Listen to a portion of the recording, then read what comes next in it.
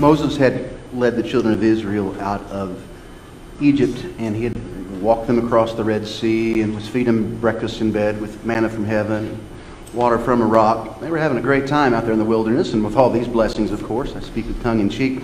But God gives Moses a blessing. In fact, the Bible says in Numbers chapter 6, verse 22, the Lord said to Moses, "Tell Aaron and his sons," that would have been the tribe of the Levites, that would have been your priestly tribe, "this is how you're to bless the Israelites. Say to them, the Lord bless you and keep you. The Lord make his face shine upon you and be gracious to you. The Lord turn his face towards you and give you peace." This smacks of Genesis 1:28, which is where we tied our string in our labyrinth 3 weeks ago. When we think of Genesis 1, we typically think of Genesis being where the original sin took place. But we also found out before the original sin took place that God operated in his natural reflex, his most ancient of instincts, and that's to bless. Genesis chapter 1, verse 28. After he had made them, this is the exact words the Bible says, he, God, blessed it. Said to them, "Be fruitful, multiply, name all the birds and fish and the things like that."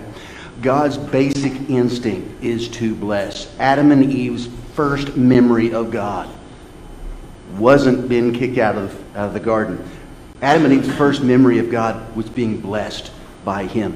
In Numbers, God gave the priest at this time, the Levi tribe, the Aaron and his sons, he gave them a blessing to say. And we've heard that most of us all of our life, if we've raised in church, and maybe if you've not even went to church, you've heard, "May the Lord bless you and keep you." You know that. Now, he didn't give them that as an incantation or a spell or some type of abracadabra words. There was a power, and there is a power in the release of that blessing. And these priests, man, they represented God to the people, and for the people, they represented them before God. If there was a sacrifice to be made, you brought it to the priest, and he did it for your family. If there were praise that needed to be lifted up, praise and prayer that needed to be lifted up, then the priests would be the ones who would do that in the holy place for you. Once a year, they would go in there and they would sprinkle blood on the mercy seat of the Ark of the Covenant. We call it Yom Kippur. It's a feast that falls this week, in fact. That's what the priests did. They made intercession before people. They represented the kingdom of God before people, and they represented the people before God. It was a big deal. Now, as typical, anytime Jesus gets involved, he turns things upside down and right side up. We see this in 1 Peter chapter 2, verse 2 and 9. Chapter 2, verse 9. And what we see is we see a remorphing of the priesthood. The Bible says, "But you," church, when we see this, "but you," we need to read the word believer because it's speaking to the church. But church, Christian, you are a chosen race. You are a royal priesthood, a holy nation, a people of God's possession. The Bible says that it's no longer the priest back in Numbers anymore that are the priests. We are the priest. We are the ones who represent God to our community, and we bring our community to God. That's the deal now. We call that the priesthood of believers. And if you're a born-again believer, welcome to the priesthood. You may say, "Well, I'm not no priest. I'm a teacher, or I'm a preschool teacher, or I'm a doctor, or I'm a nurse, I'm a truck driver, I'm a prison guard." That's cool, and yes, you are, but you're a nurse who is a priest. You're a truck driver who's a priest. You're a prison guard who's a priest. You're a road construction worker who's a priest. That's just the deal. As a Christian, you are in the priesthood. 1 Peter chapter 2, same verse. Just going to give you the rest of it. This is what a priest does. You are a priest so that you may proclaim. Church, say proclaim. Proclaim. You are a priest to proclaim, to pronounce, to say, to reveal. That is your job. What are we supposed to be talking about? The excellencies of God. The blessings of God. How much he's blessed us. How much he means to us. It's our job as the new priest to proclaim, pronounce God's blessings wherever you go. What's that look like? In Matthew 10. Really the first mission, the inaugural mission that Jesus gives his disciples. It's pretty cool. He sends them out, but he gives them very specific instructions, very specific directions. And I want you to look at this verse, and I want you to notice the sequence. When you enter a home, these words are in red in my Bible. When you enter the home, give it your blessing. If it turns out to be a worthy home, let your blessing stand. If it's not, then take your blessing back. Dang, that's what Jesus said. But we're going to pick this apart a little bit because to me it's interesting. The sequence is significant because we typically only choose to bless people who are worthy, who've deserved it, who are good enough for us to give a blessing to. But that's really not what Jesus says in this verse at all. In fact, he says, give the blessing first, then ask questions. Release the blessing first, then let's see how it goes. Release the, and this is the sequence. If I'm wrong, then you tell me, but that's the sequence in this text. When you go to somebody, then bless them. It doesn't matter if that person's earned your blessing, they're deserving of your blessing, they've merited your blessing, or whether they've earned it. That's the way we roll typically. We try to figure out if somebody's worthy of it. Jesus looks at it another route. He says, bless first, then ask questions.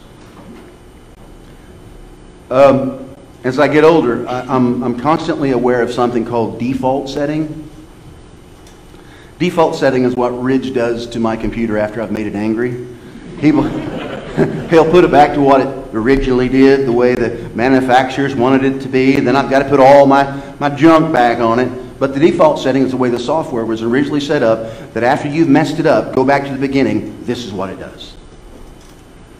God's default setting is blessing. Not that he's ever messed anything up, not that he's ever made a mistake, but the platform is this holiness blessing that God has.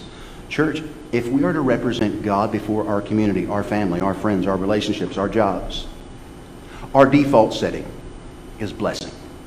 That's our go-to move. That's our basic instinct. What's that look like? Well, I'm going to tell you the first thing that's got to go if we're going to operate in this default setting of blessing. Ego's got to go. It can't be about you and me. It can't be about us. It's got to be about other people. It's got to be about God. In fact, if anything, the Bible says that we are crucified with Christ. It's no longer about us. He lives in us. It's no longer I that live, but Him that lives in me.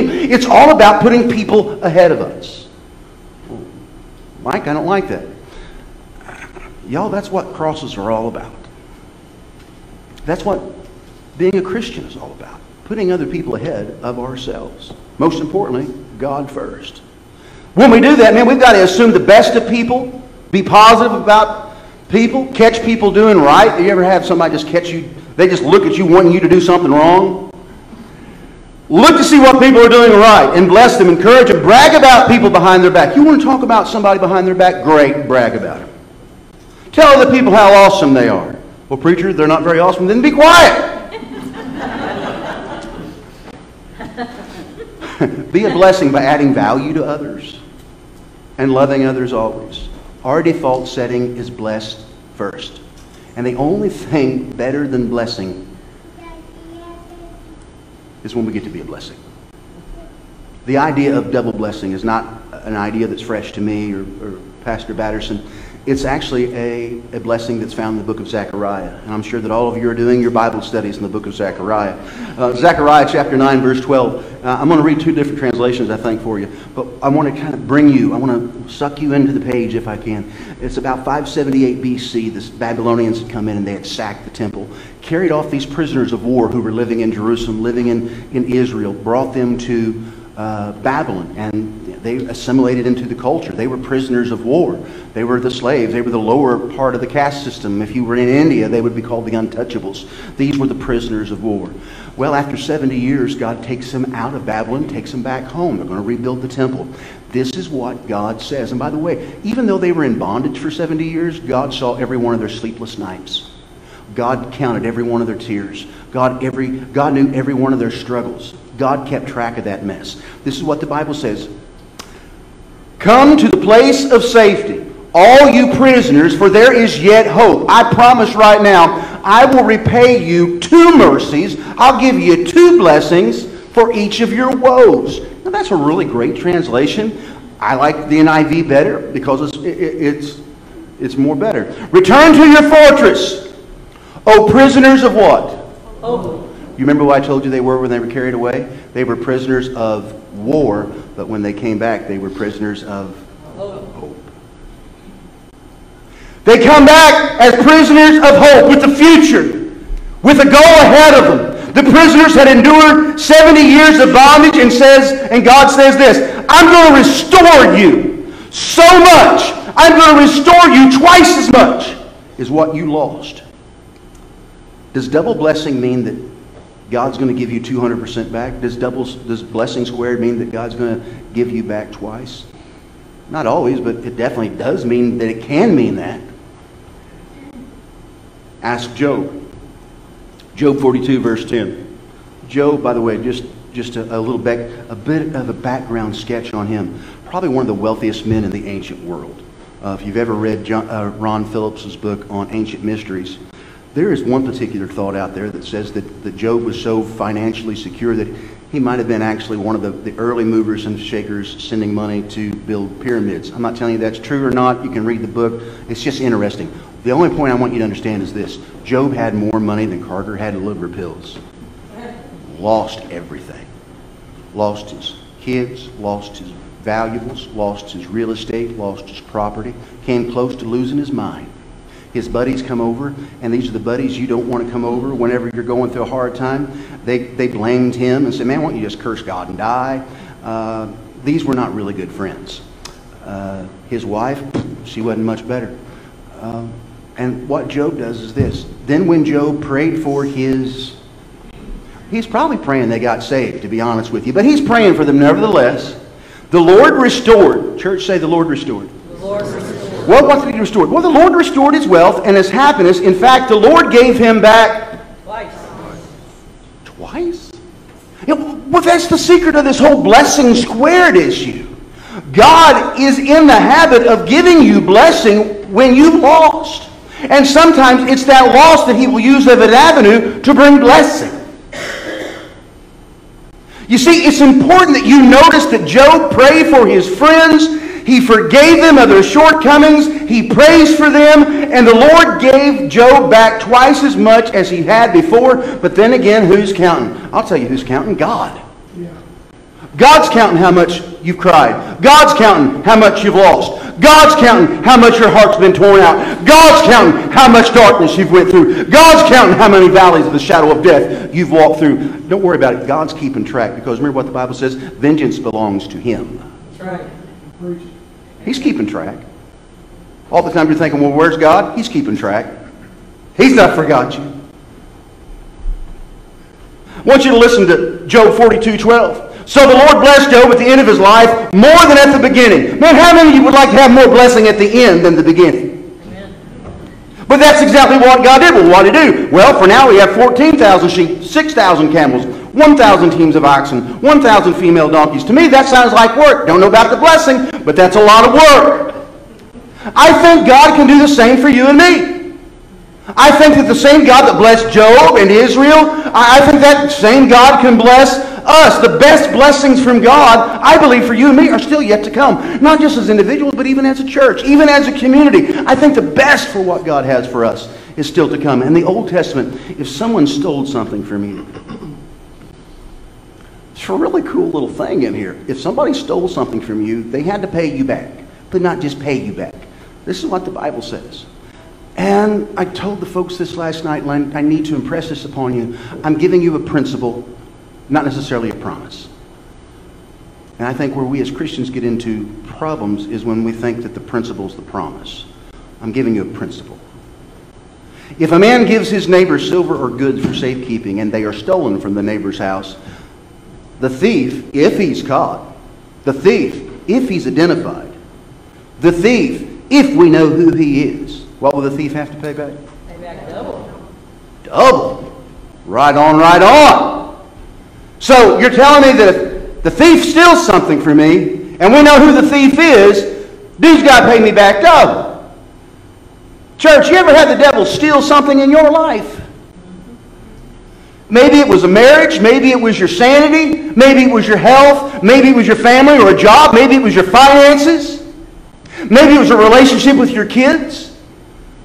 Maybe it was a spouse or somebody you love dearly, but somehow, some way, the devil has stolen, has destroyed something in your life. Maybe it was a ministry, maybe it was a dream, maybe it was an opportunity, maybe it was a career, maybe it was a relationship. I don't know about you, but the devil has sure stolen his share from me. But that's what that dude does. In fact, John 10:10 says, the thief, the devil, he comes to do three things: steal, kill, and destroy. But Jesus said, I've come so that they could have life and all they want of it. Okay. This is going to get cool if you'll stay with me. By the way, that's like a 5-page sermon. I'm going to page like 3.5. Stay with me. Remember what we said? If we can identify the name of the thief and we know who did it, Yep. what's the Bible say? Get double. You get double. I want double. I want double blessing. I want blessing squared. We've talked about original blessing, the attitude of blessing that sticks to. I want to give you real quickly 3 steps to increase your standard of giving. Because we've done all of these things, and I want to put the linchpin in this today. I want to give you what you need attitudinally to live in a life that's blessing squared. Here we go. Number 1, where do you start? Take inventory. Church, say take inventory. That means you count your blessings. That means you count the things that God has given you, what God has brought into your life. Preacher, where do you get that from? How do you think Job knew how many sheep he had lost? He counted them. How do you think Job knew how many female donkeys he had lost? He had counted them. How do you think he knew all of these things? Because he had counted them. And he also knew how much he got back. You know why? Because he counted them. Job counted his blessings. And here's the thing. The reason why we take inventory and we count our blessings is because once we know what we have, we can give it away. We know how we can help people. We know how we can bless people. We know how now we can reach out to them. In fact, the Bible says in Psalm 103 verse 2, "Bless the Lord, O my soul, and forget not one of your blessings, one of your mercies, not one of the beautiful things you've done for me." How has God blessed you? How have you received the blessings? And you know what, real quickly, how has God blessed you? Just real quick, how's God blessed you? Family. Health. Job. Anybody else? Les Paul guitar. Thank you, Jesus. Somebody else? Huh? Sight? Yeah. 6 of you are thankful. Praise God. All right, all right. Once you identify what you have, you can start dreaming about what we can give. So take inventory. Once again, we're talking about developing an attitude for that blessing squared. Take an inventory. Number 2, find your niche. Or for the fancy, niche. Find your niche. How has God uniquely equipped you to bless people? What can you uniquely do? Now, there are people in the church who crochet prayer shawls. I cannot crochet a prayer shawl. But that's okay because God brought us somebody here who can. Maybe your job is to sing. Maybe your job is to teach, or maybe your job is to work with kids, and maybe your job is to cook in the kitchen. Maybe your job is to be creative. Maybe you're an artist. Maybe you're into visual arts. Maybe you're kind. Maybe you're drawn to the downhearted and the broken. Maybe I don't know, but I do know that you're here and you've got a niche. You can do something here that nobody in this congregation can do. You and your family can bless people like no other family can. You and this church can bless this community like no other church can. We all must find our niche.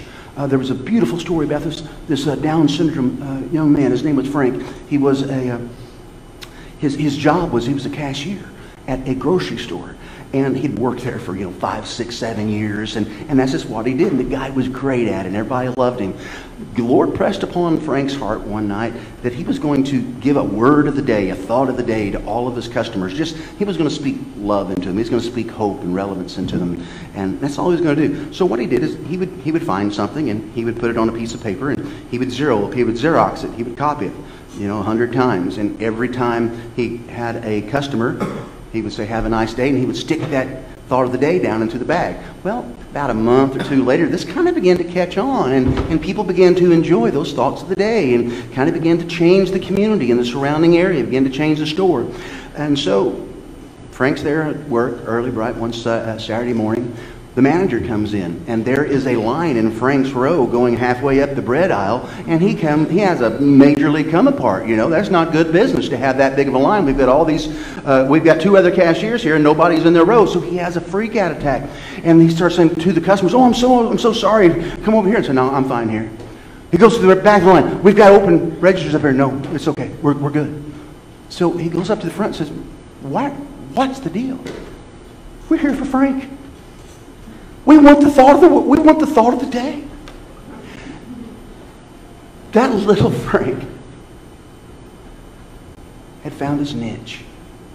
Amen. That little Frank had found what God had put him on this earth to do. Now for you, that may not sound like a big deal, but that was his niche. Amen. What's your niche? Nobody else could do what Frank did. But nobody else can do what Sharon Mitchell can do. No one else can do what Ethan Gendron can do. No one else can do what Tim Hall can do. Nobody else can do what Bill...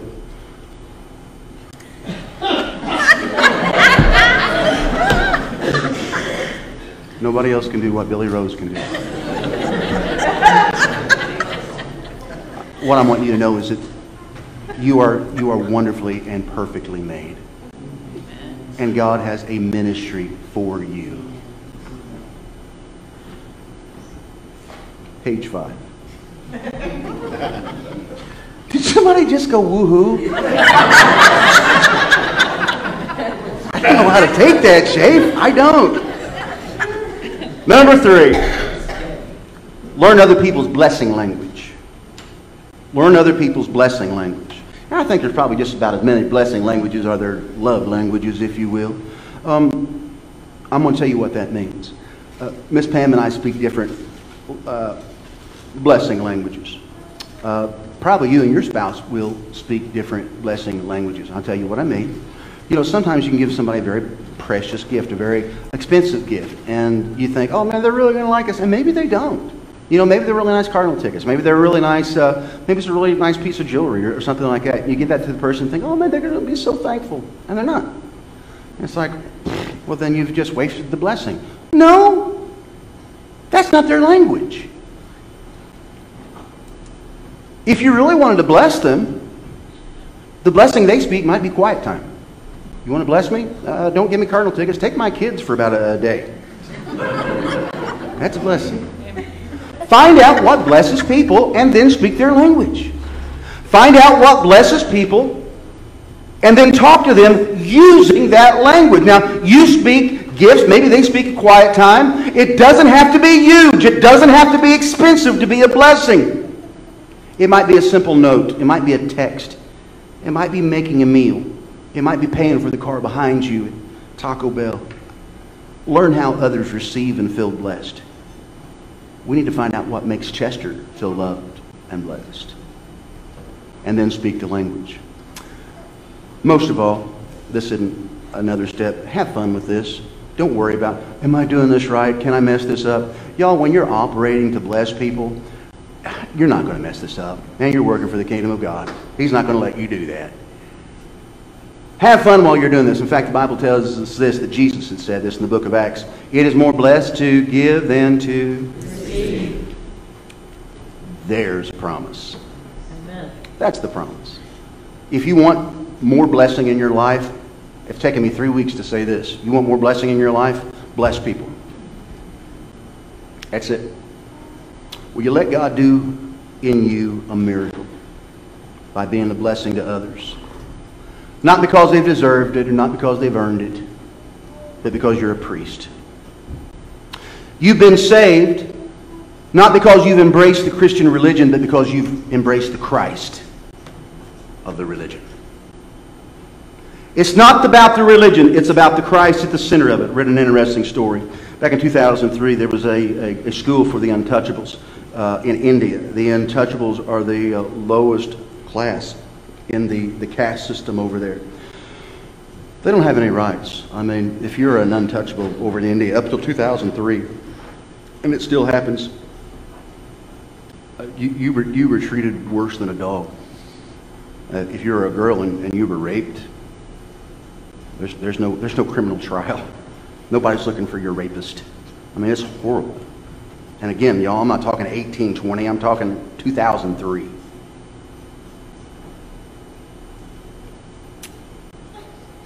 A group of Americans sent a care package over there to that school for the untouchables, a Christian school for the untouchables.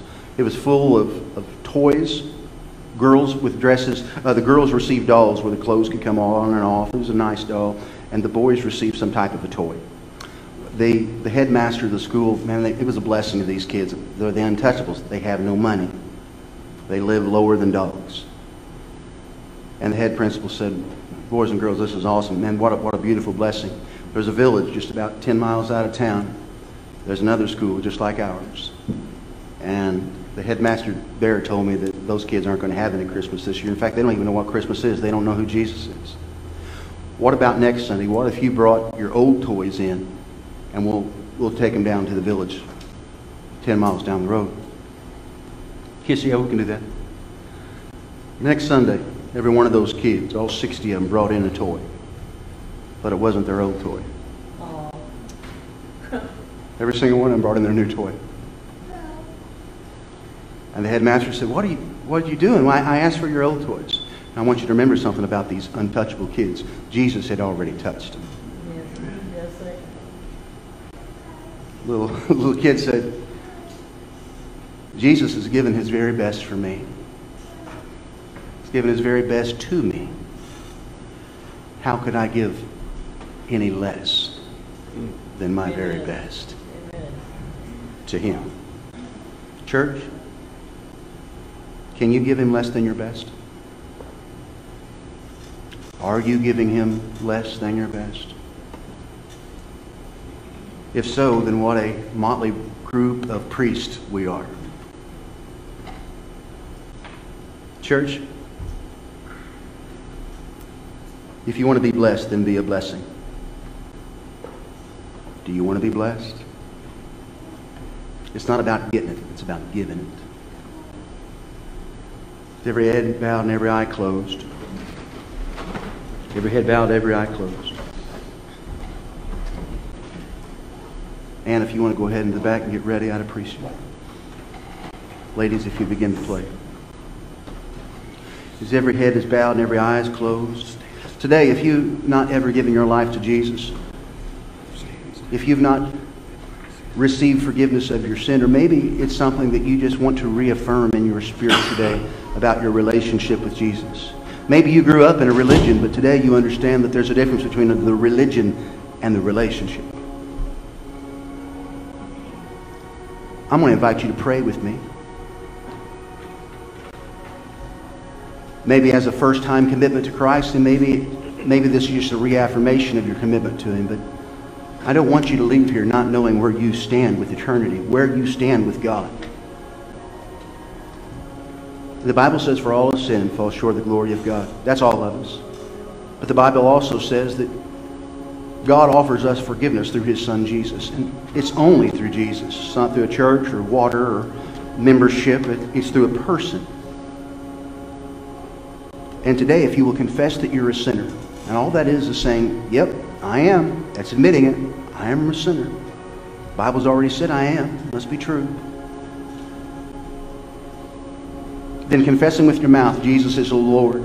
Jesus is Lord, and believing in your heart that God raised him from the dead, you will be saved. I want to walk you through just a simple prayer of salvation. This prayer doesn't save you, okay? God saves you. And I mean this from the bottom of my heart. You genuinely mean this prayer. You genuinely mean this prayer. My God genuinely hears you. Would you pray with me? Dear Jesus, I'm a sinner in need of a Savior. Jesus, I believe you're the Son of God. You died on the cross in my place. Jesus, save me. Forgive me of my sin and be my Lord. I give you my life and I want to live for you. Thank you, Jesus. As every head is bowed and every eye is closed, man, today, if that's the first time you've said that prayer and you felt it and you meant it, there's something new in your spirit even right now. Down deposit, the Holy Spirit has been placed within you. You have felt sin leave. You felt a burden leave. Y'all, don't let the devil convince you that that is psychosomatic. What that is that is a beautiful relationship coming into fruition. That's you entering into a relationship with the Almighty God, King of the universe. Don't discount that and don't explain that away. God's giving you that feeling, that emotion right now as a gift. Because as of right now, you're either recommitting to the priesthood or you're entering the priesthood. Be a blessing. be a born-again child of God blessing to the community, to the people you work with, to the people you live with, to the people you love. Lord God, in the name of Jesus, I pray blessing over this service, whether they're watching us online or whether they're here in person. Lord God, I pray and I speak blessing over their lives. Lord God, today, would you bless them and keep them? Make your face shine upon them and be gracious to them. Would you lift your countenance upon them and give them peace? And Lord God, I speak this blessing so they can be the blessing. And it's in Jesus' name we pray. And the church said, Amen.